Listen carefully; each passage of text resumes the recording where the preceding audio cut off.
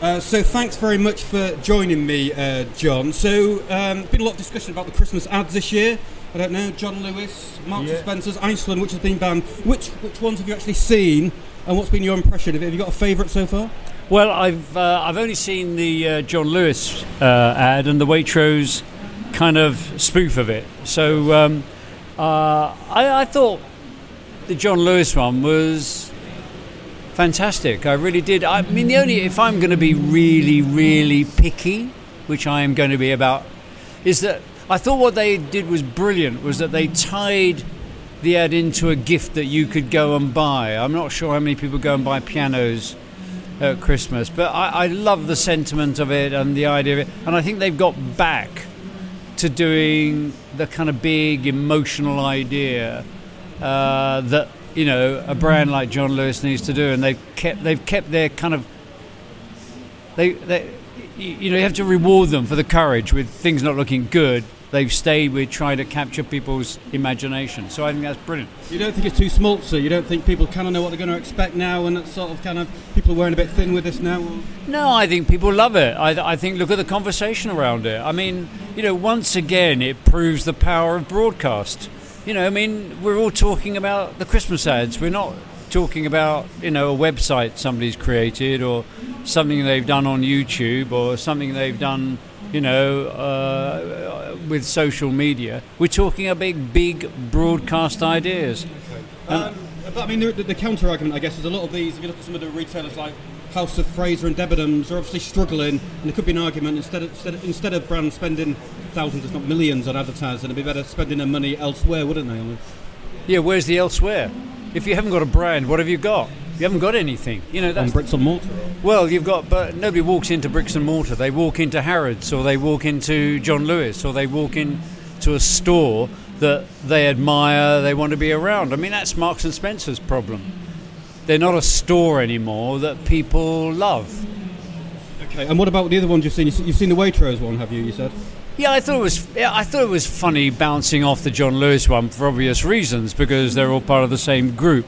It wasn't, it wasn't as great as I thought it could have been. But again, congratulations to them for the courage of doing something interesting and funny rather than just a list of products I could buy anywhere else.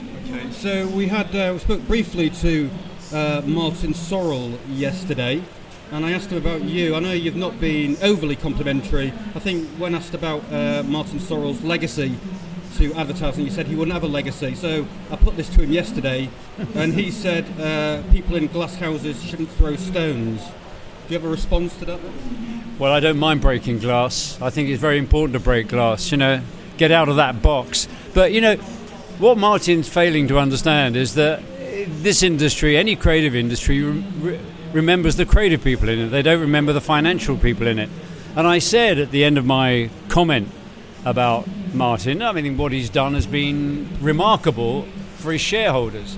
But what I said was, who remembers Marion Harper?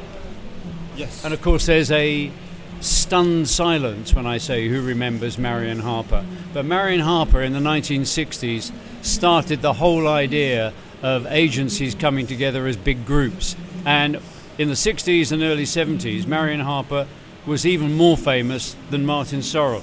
But isn't that funny? You can remember David Ogilvy, you can remember Bill Bernbach, but nobody remembers Marion Harper.